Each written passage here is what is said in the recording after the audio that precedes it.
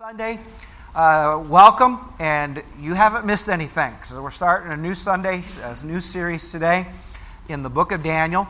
Our theme throughout the book of Daniel is this little phrase up here: God's sovereignty is our security. Would you say that with me? God's sovereignty is our security. And so Daniel lived as a young man when we are introduced to him in the book of Daniel, born in the 6th century before Christ. What century before Christ? So 2,600 years ago. That's a long time ago. Why has God seen fit to keep the record of this young man's life for us? That's an important question. And we will discover through this series that God's sovereignty is our security. Perhaps you are looking at current events and you're thinking that there's chaos in life right now. Things can be a little chaotic and hectic in our society. Well, they were in Daniel's day too. Daniel lived in a turbulent time where his nation actually ceased to exist, and he was carried away as a captive to a foreign country called Babylon, modern-day country of Iraq, not too far away from the modern-day capital of Baghdad, was the ancient capital of Babylon, hence the name of the kingdom. But before he was carried away, there were a series of changes within the kings of his country. Now, his country was called Judah. A couple of centuries before he was born, they had civil war between the 10 northern tribes and the 2 southern tribes. And they separated. And the 10 northern tribes became a nation. We called them Israel. And they were ruled by just a hodgepodge of kings. But Judah was controlled by the line of King David and his descendants. The last godly king that ruled, his name was Josiah. But tragically, he was killed by Pharaoh of Egypt, Pharaoh Necho. And at this time, there was chaos in the Middle East as Babylon was in a fight for supremacy with its neighbor, Assyria. And Assyria had been the world power. And they were a cruel people. They chopped off heads and put them on stakes outside your city to taunt you and to say, we're more powerful than you. So they were a cruel people. And they had carried away the 10 northern tribes into captivity and replaced the Jewish population with a Gentile population that lasted even into the days of Jesus. When you get to John chapter 4, you meet Jesus talking to a woman at the well who was a Samaritan woman. A Samaritan was a Gentile Jewish hybrid ethnically from those people that the king of Assyria had replaced 600 years before. Well, the southern nation of Judah, it hung on for another 200 years. Assyria was defeated by Babylon, and then Babylon began pushing against Egypt and would eventually defeat Egypt. But before it defeated Egypt, it defeated Judah. And this happened in 3 different stages. Beginning in the year 605 BC, Nebuchadnezzar, who was the king's son in general, he attacked the city, was able to carry away some of the royal family and some of the treasures from the temple.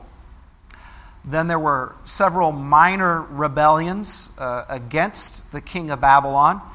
And finally, in 586, Nebuchadnezzar, who is now king, his father had passed away, he comes back and he destroys the city of Jerusalem, destroys its temple. But Daniel as a young 15-year-old boy, maybe 17 or 18 at the most, was carried away in that first attack in the year 605 BC.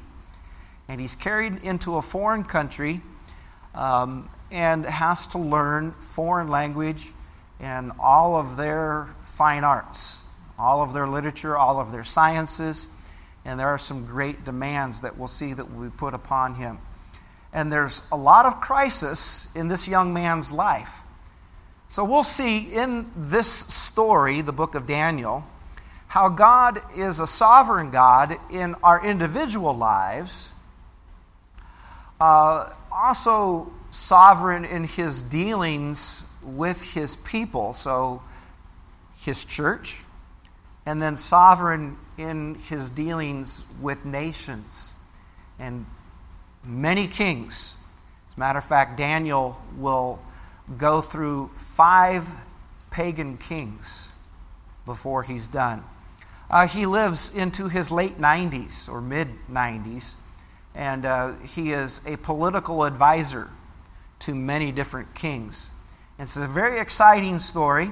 Now, if you watch the History Channel, here's how they go about this. All right? Well, the book of Daniel is a fictional account of a young man, and what the scribes did after the Babylonian captivity was over, they wrote the Old Testament.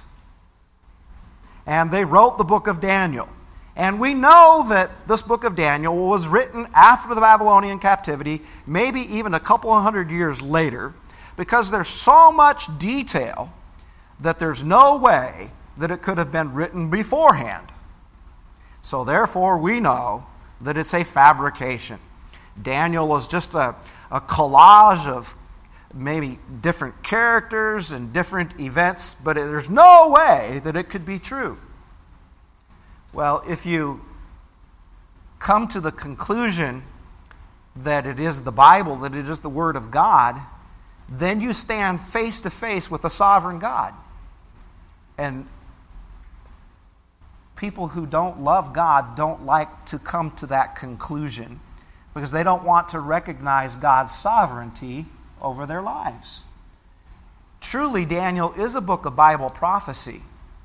Daniel lays out a panorama from the Babylonian captivity to the return of Christ. So Daniel covered the rise of the Persian Empire, the Greek Empire, and the Roman Empire. And so this is why skeptics say, oh, there's no way he could have known all of that with such detail in advance. Well, if you believe that there's an omniscient, all-knowing God who knows the future, he can certainly breathe out his word to his prophet, and his prophet can put it down on with pen and paper. And God can preserve his word, which he has done, by the way. And so we today will learn some very important lessons as we go through this series and this message on the book of Daniel. So if you're in Daniel chapter 1, we would like to just begin reading. So if you haven't found it, you need to find the book of Ezekiel, and then turn just a couple of pages and you'll come to the book of Daniel. All right, and reading glasses are deep in my pocket, so hold on. All right, there we go. Verse 1, in the 3rd year of the reign of Jehoiakim, king of Judah, came Nebuchadnezzar, king of Babylon, and he unto Jerusalem, and he besieged it. And the Lord gave Jehoiakim, king of Judah, into his hand. Now notice this next phrase. This is very important. With part of the vessels of the house of God, which he carried into the land of Shinar to the house of his God. And he brought the vessels into the treasure house of his God. And the king spake unto Ashpenaz, the master of his eunuchs, that he should bring certain of the children of Israel, and of the king's seed, and of the princes. So, Nebuchadnezzar, he comes against the city of Jerusalem, he besieges it, he conquers it, And not only is he able to conquer the city, but he's actually able to take treasures from the temple. And he takes them away from his conquest and goes back to Babylon and puts them in his God's house. See, this is a statement. This is like saying, my God is bigger than your God. Right? How many of you ever said that about your dad to your neighbor kids when you were growing up? My dad's bigger than your dad. Right? Well, this is that concept. My God is greater than your God. Well, notice very carefully, it does not ascribe to Nebuchadnezzar that he did that. It says that God allowed it to take place. So on a human level, here's a pagan earthly king boasting, saying, look what I've done. But the inspired scripture says, no, a sovereign God gave those vessels to you. And he allowed you to conquer Jerusalem and to carry away captives. So on a human level, many times nation will boast against nation and say, we're better than you because we beat you. Right? Do you remember watching the Gulf War and our generals standing up and talking about all of our smart technology and all of our smart bombs, laser-guided bombs, and all of this, and how we are so superior than the nations in the Middle East, and that's why we won, because we're so much better. Well, that's a very man-centered way of looking at current events. And so, with all of the current events that are taking place in our nation right now, don't look at them with human eyes. Look at it through the eyes of Scripture, that there's a sovereign God who's in charge of all of this. And He's bringing all things to a point in human time where every person will recognize Him as sovereign God. Not just church people, but all humans will see Him as a sovereign God. Now, for the individual believer and for our church, we need to be at peace in God's power, and we need to know that we're secure in God's sovereignty. Because life can become crazy, right? Can you imagine being Daniel and hearing that the last godly king died and you lament? And then all of the turmoil of these foreign powers then begin attacking your country, and the rumors of invasion, and then the besieging of your city, and finally the conquering of the city. What uncertainty, what chaos, what turmoil for individuals. And this young man personally, because he ends up getting carried away. He doesn't get to be with mom and dad anymore. He doesn't get to be in the palace anymore. He doesn't get to be in Judah anymore. He's thrown into a very crazy situation where he has to go to a foreign land and be subjected to all kinds of crazy experiences. So verse 3, Nebuchadnezzar commands one of his government officials that he should bring certain of the children of Israel, of the king's seed. So what does this tell us about who Daniel is? Daniel's royalty. He's a prince. He's part of the family line that could be on the throne. So he's not used to being treated roughly, right? He's not used to being a captive. I mean, he's one of the best in the land. And so now Daniel is going to be carried away. So look here, verse 4. Children in whom no blemish, but well-favored, skillful in all wisdom and cunning and knowledge and understanding science, and such as had ability in them to stand in the king's palace, and whom they might teach the learning and the tongue of the Chaldeans. And the king appointed them a daily provision of the king's meat, and of the wine which he drank, so nourishing them 3 years, that at the end thereof they might stand before the king. So we're going to see today that Daniel has a choice, and that's the title of the message today, is Daniel's choice. Is he going to trust God, that God is in charge, that God is sovereign? Or is he just going to go along with current events and say, I'm not in Judah anymore. I don't have any, priests ministering to me anymore. I don't have to obey God anymore. I'm in a pagan land. Or does he continue to trust God in the middle of all of this chaos and this uncertainty? So, you're secure in the hands of a sovereign God. So, the circumstances of conquest. Here's the couple of things that we're just pointing out for your consideration. Verses 1 and 2, God's sovereignty brought about Israel's conquest. Nations rise and fall as the God of heaven sees fit. All right? Not as they see fit. There's a sovereign God who's in charge of all of this.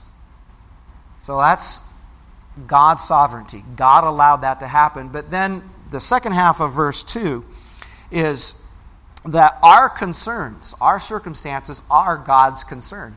Because he allowed his very name to be touched here. You understand how I got that from the text?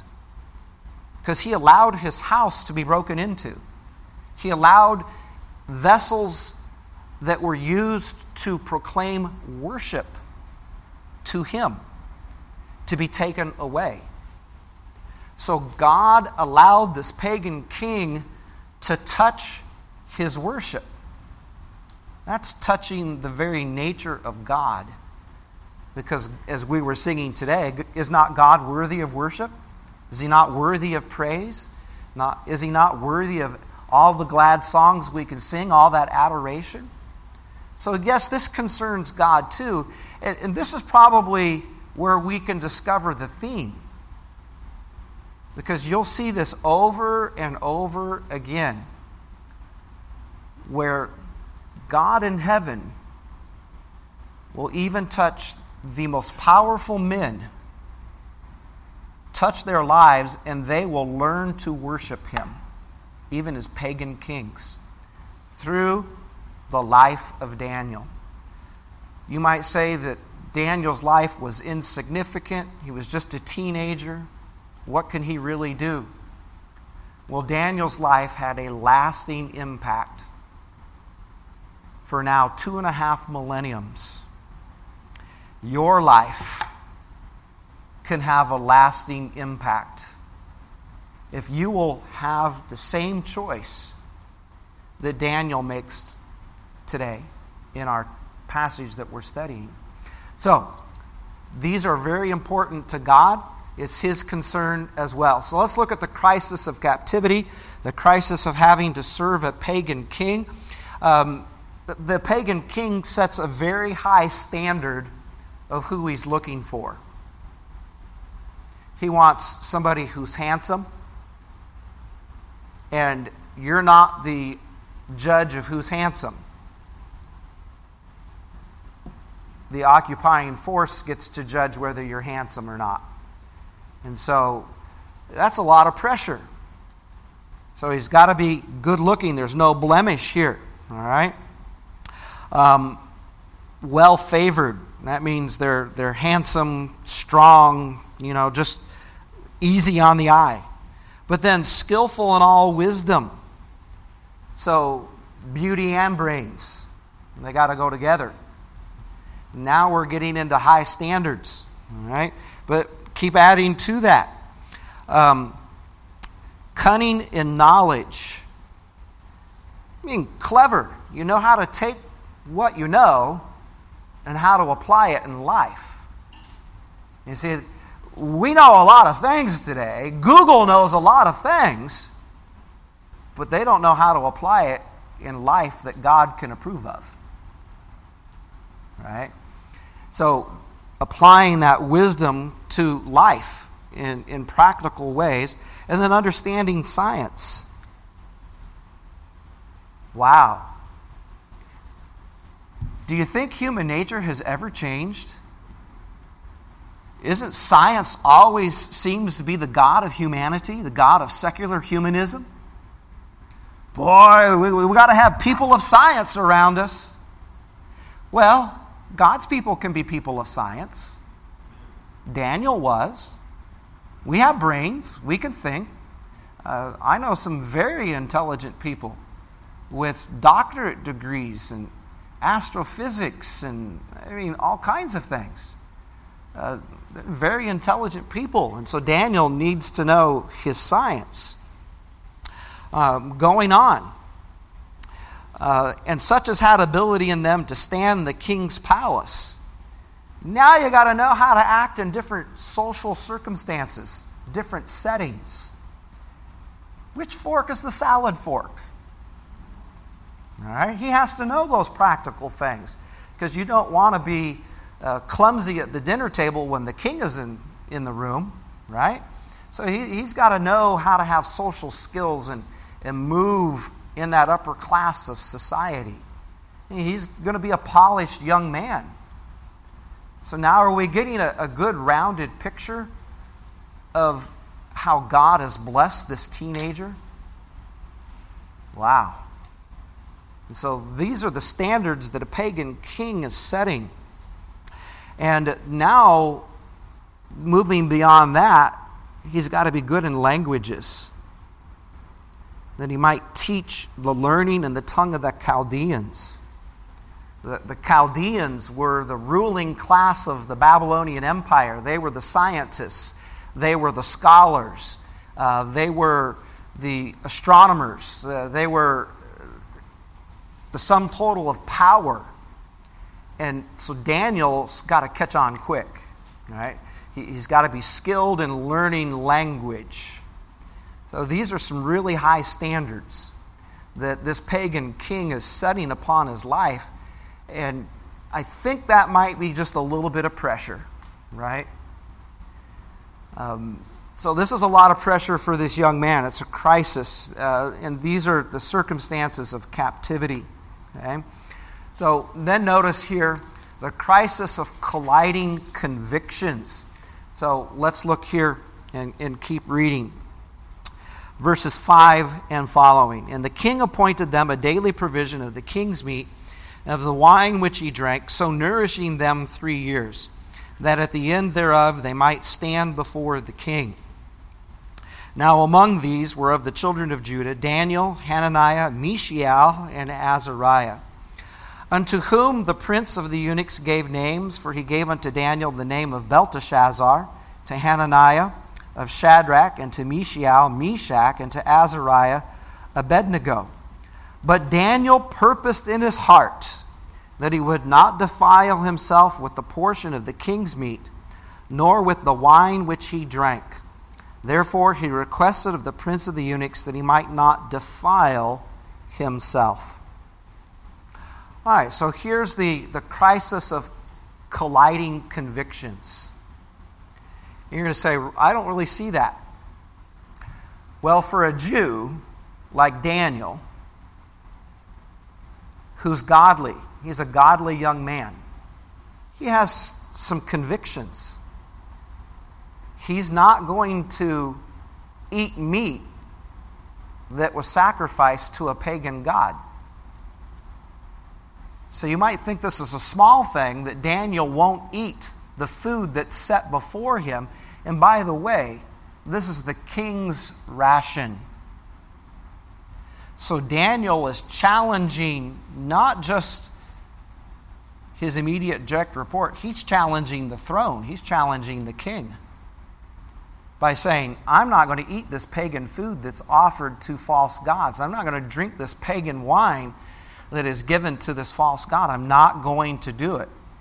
Therefore, he makes a request. So let's keep reading. Verse 9, Now God had brought Daniel into favor and tender love with the prince of the eunuchs. And the prince of the eunuchs said unto Daniel, I fear my lord the king, who hath appointed your meat and your drink. For why should he see your faces worse a liking than the children which are of your sort. Then shall ye make me endanger my head to the king. Daniel, I'm not going to lose my head, buddy. I don't know that I'm willing to go that far to challenge the king. I mean, I have been given direct orders. This is the diet that you're supposed to eat. And at the end of 3 years, you're supposed to have a final examination how proficient you are in the learning the tongue of the Chaldeans and how skilled you are in the sciences. So you need to have a proper diet those 3 years. I don't know that I'm willing to go along with your conviction here. That's a colliding conviction. That's where worldviews collide. But Daniel resolved. He purposed. Daniel had a spine in his back. And he said, no, I am not going to defile myself. I'm not going to, in my conscience, say that I'm going to eat food that's been offered to a pagan god. Now, you may change my name, but you're not going to change who I am. I am a child of God, and I'm going to hold on to that. And so these are definitely a crisis of colliding convictions. And he and his 3 friends, they close ranks together, and they challenge this. Now you're going to think, is food really a battle to die for at this point? Well, was it a battle for Adam and Eve? Sure was. You see, it wasn't food that was really the issue. It was obedience to God who said, you should not eat this tree. Was food a battle of convictions for Jesus? When he's hungry for 40 days and the tempter comes to tempt him and says, if you're the Son of God, command that these stones become bread. You see, it was the temptation, the same one that Adam and Eve faced, to live independent of God. And Jesus, the second Adam, said, this is a fight worth fighting. This is a conviction worth holding. I'm not going to eat that. It is written in the Scripture. He used the Bible. And so Daniel knew what was in the Scriptures, that there weren't supposed to be other gods in his life. And so he had this conviction. And so let's look here at really some of the other things that become a crisis for Daniel. All right? Notice the name changes that take place here. All right? Daniel means God is my judge. Then these other 3 Hebrew children, Hananiah, Mishael, and Azariah, God is gracious. God who remembers. All of these names are then changed to Babylonian names that have a religious significance, because after all, didn't Nebuchadnezzar just conquer the Jewish God? So I have the right to change their names to the names that bring glory to my God. And so you might call this a crisis of identity. Oh, come on, folks. Is not identity a crisis in our culture today? It is. Because we're not willing to live under the sovereignty of God. And so identity becomes a crisis. Then there is a crisis here of conviction. All right? Am I going to eat this meat or not? So this is a crisis of religion. Is religion not in crisis in our country? You've got churches all across this country caving, compromising, folding, going along with the pressure to change what's in the Word of God. Hey, listen, you can change what you do in the church, but you can't change what's in the Word of God. That's why we're preaching from it today. Right? So this is our final authority. But Americans, Europeans, any human being wants to rebel and say, I don't need a God to tell me what to do. Those Christians, they brainwash you, right? You know what? That's exactly right. We wash your brain. We wash it every day in the Word of God. You know what a family that's a biblical family does according to Ephesians 5? They cleanse themselves every day with the Bible. You know what I do each morning? I get up and I challenge myself to be corrected by the Word of God. And I cannot tell you how many times I'm sitting there and I'm listening to the Scripture and I'm like, yeah, I got to change that way of thinking. Okay? I've got to bring my thinking into conformity with my Savior in His Word. Because I need the mind of Christ. On a practical level, we call that a biblical worldview. We call that a philosophical viewpoint. Right? So there is a difference between what is in the Bible and having a biblical view on identity and on family, on economics. Every area of life, the Scripture applies to it. And God tells us how to think biblically. So this is a crisis of conviction, moral compasses, if you will. All right? So there was a poem written years ago by the name of Algernon Charles Swinburne. And it's a majestic poem entitled The Hymn of Man. And it's about the exaltation of man above God. So listen to his poem, The Hymn of Man. But God, if a God there be, is the substance of men, which is man. Thou art smitten, thou God, thou art smitten.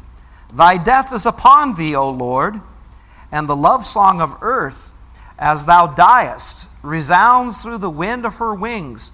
Glory to man in the highest, for man is the master of things. Our culture likes to think that God is dead, but you know that's not new. That's just human nature. As far as Nebuchadnezzar was concerned, Daniel's God was dead. I just beat him up. I just plundered his house. My God's God. And so this is the way that people think, that human beings are gods, and that we're the all-powerful source of authority. And you see, that's what's so dangerous in our nation right now, is we're changing from a nation of laws and a constitution to a nation of personality and their power. And that's going to rip us apart. That's why you're going to find out James Montgomery Boyce, who I'm going to quote here in just a moment, he challenged the Christians in his church in Philadelphia to be engaged locally, politically. And, you know, some of you didn't vote just a couple of weeks ago. I don't care how you vote. You need to exercise your stewardship of voting as a citizen and to apply the mind of Christ to practical things. So, here we go. Verse 9. Here's where we see the theme of God's sovereignty is Daniel's security. God's sovereignty is our sovereignty. Look at verse 9. Now God had brought Daniel into favor and tender love with the prince of eunuchs. All right, just in case anybody thinks that there's something romantic going on, a eunuch doesn't have male parts. They've been taken away. All right, so it's not romantic love that's being involved here. This is talking about they became good friends. And God brought Daniel into favor with this master that's referred to back here in verse 3, Ashpenaz. So God brought Daniel into favor. When Ashpenaz looked at Daniel, he's like, man, I like this kid. Man, look at this. He's smart. Oh, man, that was wise how he answered that. And it seems like every time that Ashpenaz looks at Daniel, it's just like more and more. Man, he's the cream of the crop. He's the best. God's doing that for Daniel.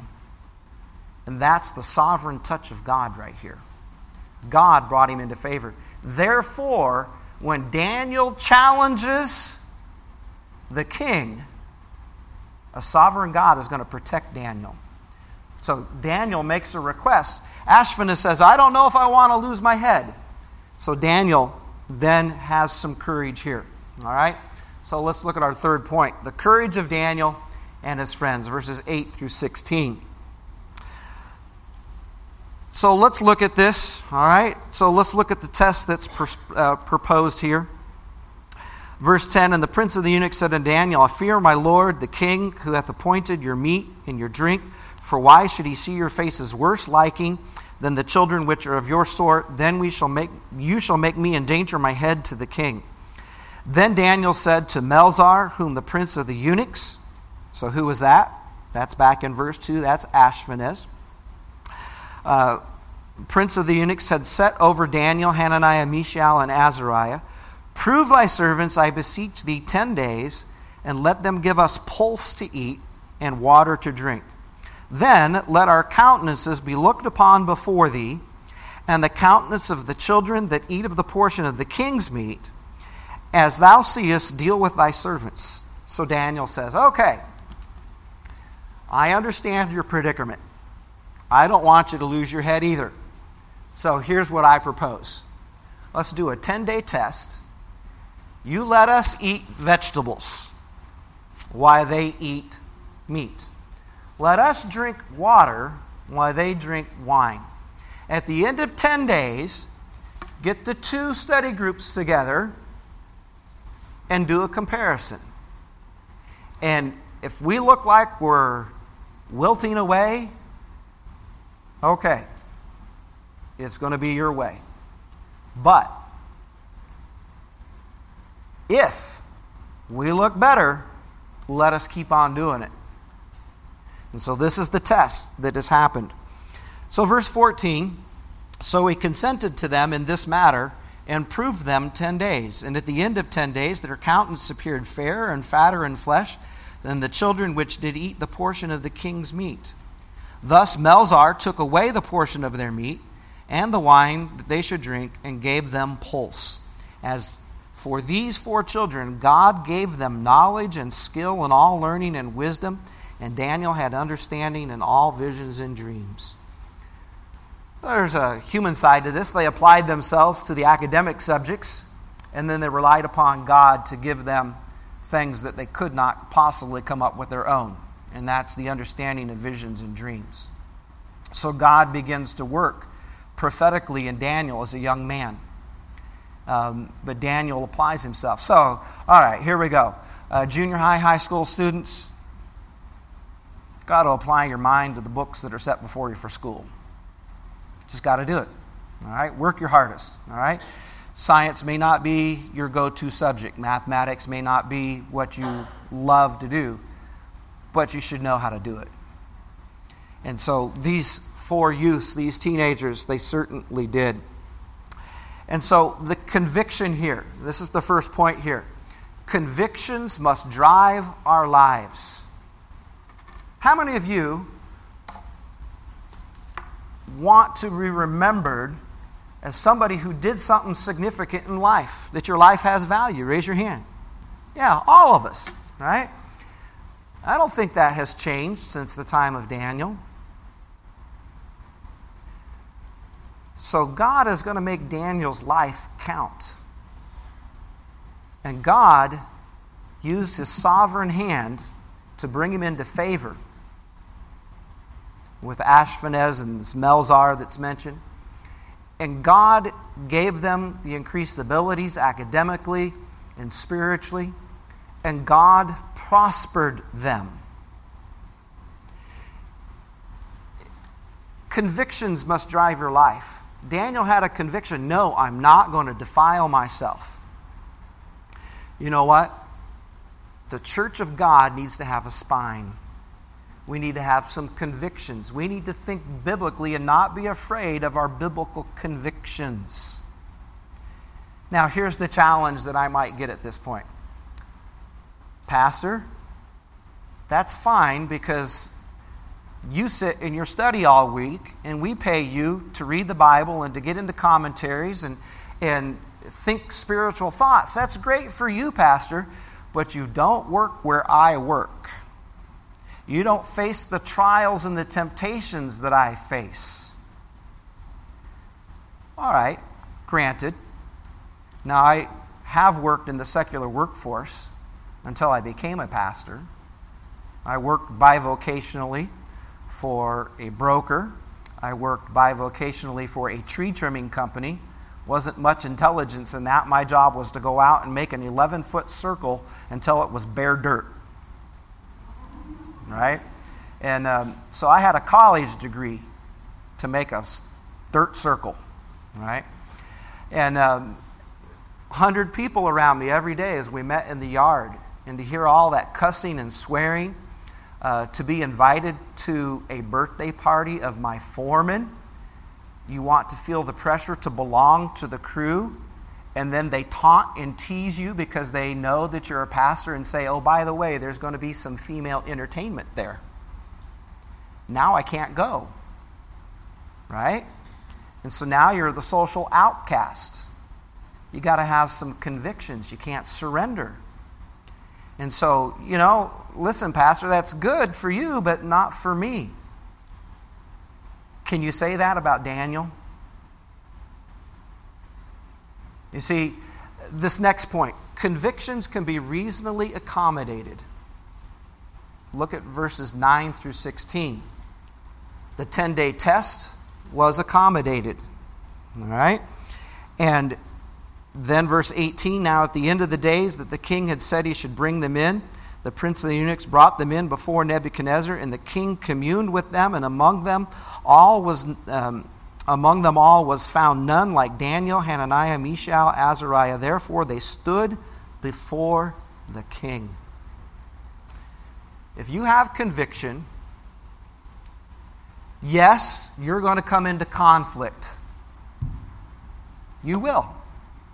A person of conviction is going to come into conflict. I can't take that away from you. It's just going to happen. You're going to be tested, but there's reasonable accommodations.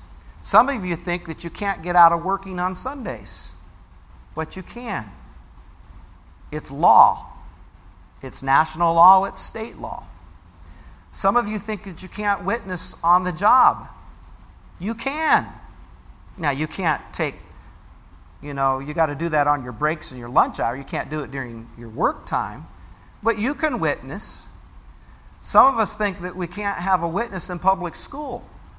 But we can. You see, the world today says we don't want the church to have anything to do with politics. Separation of church and state. And they scream it and scream it and scream it. But that's not what the framers of our Constitution meant, that we can't have any interaction or any part of that. It doesn't mean that if you're a Christian and you have convictions that you can't live the way that you are. You see, Pastor John Vaughn, who's a pastor in Greenville, South Carolina, he was a chaplain for the Greenville City Police Force. And they were going through cultural sensitivity training. Right? And the chaplain that was in charge of that directly challenged him on his convictions. And Pastor Vaughn just said to him, got a question for you. Is this a pluralistic society? Are things tolerated in our culture? Well, of course this is a pluralist society. Of course we're tolerant people. You expect me to live by your convictions? But God expects me to live by my convictions. You say that you have the right to way that you want to think? Well, then I have the right the way that I ought to think. I'm not going to change. I'm not going to do that. Oh, okay. End of discussion. Convictions, they can be reasonably accommodated. Do you know why churches could not be legally shut down during the pandemic? Because of this principle right here. It's called reasonable accommodation. Now, the reason why we didn't have service wasn't because the government told us we couldn't. It's because at the beginning we were trying to work with our government, respect them and submit and help them. But then it became very clear that this whole situation was being abused. And then we said, nope, we're not going there. All right? Now, I'm not going to get into all of that, but listen, reasonable accommodations. If they can pack 300 people on an airplane, you can fill a church. Amen? And so we can meet. Now, there might be risks, and each one of you is free as a believer before God to assess your risks. You're here, so praise God. But Daniel, it was reasonable accommodation. Daniel proposed this temporary situation. Let's evaluate it. Let's test it. And if it works out, then let's do it. Folks, we can do this because God is a sovereign God and we're secure in Him. So trust God when your convictions are tested by others. Verse 10. Daniel, it's a great idea, but I don't want to lose my head. All right? So he was being challenged on his convictions. Convictions can be accommodated and submitted to God's sovereignty. So let's bring this message to a conclusion then. All right? Let's look at the closing verses. The counsel of wisdom. It's a gift of God. God blessed Daniel. Verses 17 and 18. As for these 4 children, God gave them. There's the blessing. At the end of the days, none was found like them. The king said, hey, this is the best. This is the cream of the crop. Now, let's look at verses 19 through 21. And the king communed with them, and among them was found none like Daniel, Hananiah, Mishael, and Azariah. Therefore they stood before the king. And in all matters of wisdom and understanding that the king inquired of them, he found them 10 times better than all the magicians and astrologers that were in all his realm. And Daniel, what's this next word? Continued. That means Daniel had a lasting impact.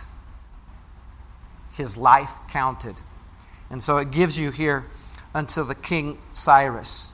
All right? Cyrus is a Persian. So, though kingdoms changed and Babylon went out of power, God continued to promote and to preserve Daniel. So Daniel exercised his choice. I won't defile myself. He knew that there was a sovereign God and that he was secure in his hands. Today, you might intellectually hear pastor preach, there's a sovereign God. Now it comes down to a practical choice. Will you trust that sovereign God and live by the convictions that God sets forth in the Bible? Do you think Daniel's going to be an up-to-date practical book for us to study? I think so. We've got a lot to learn from this young man.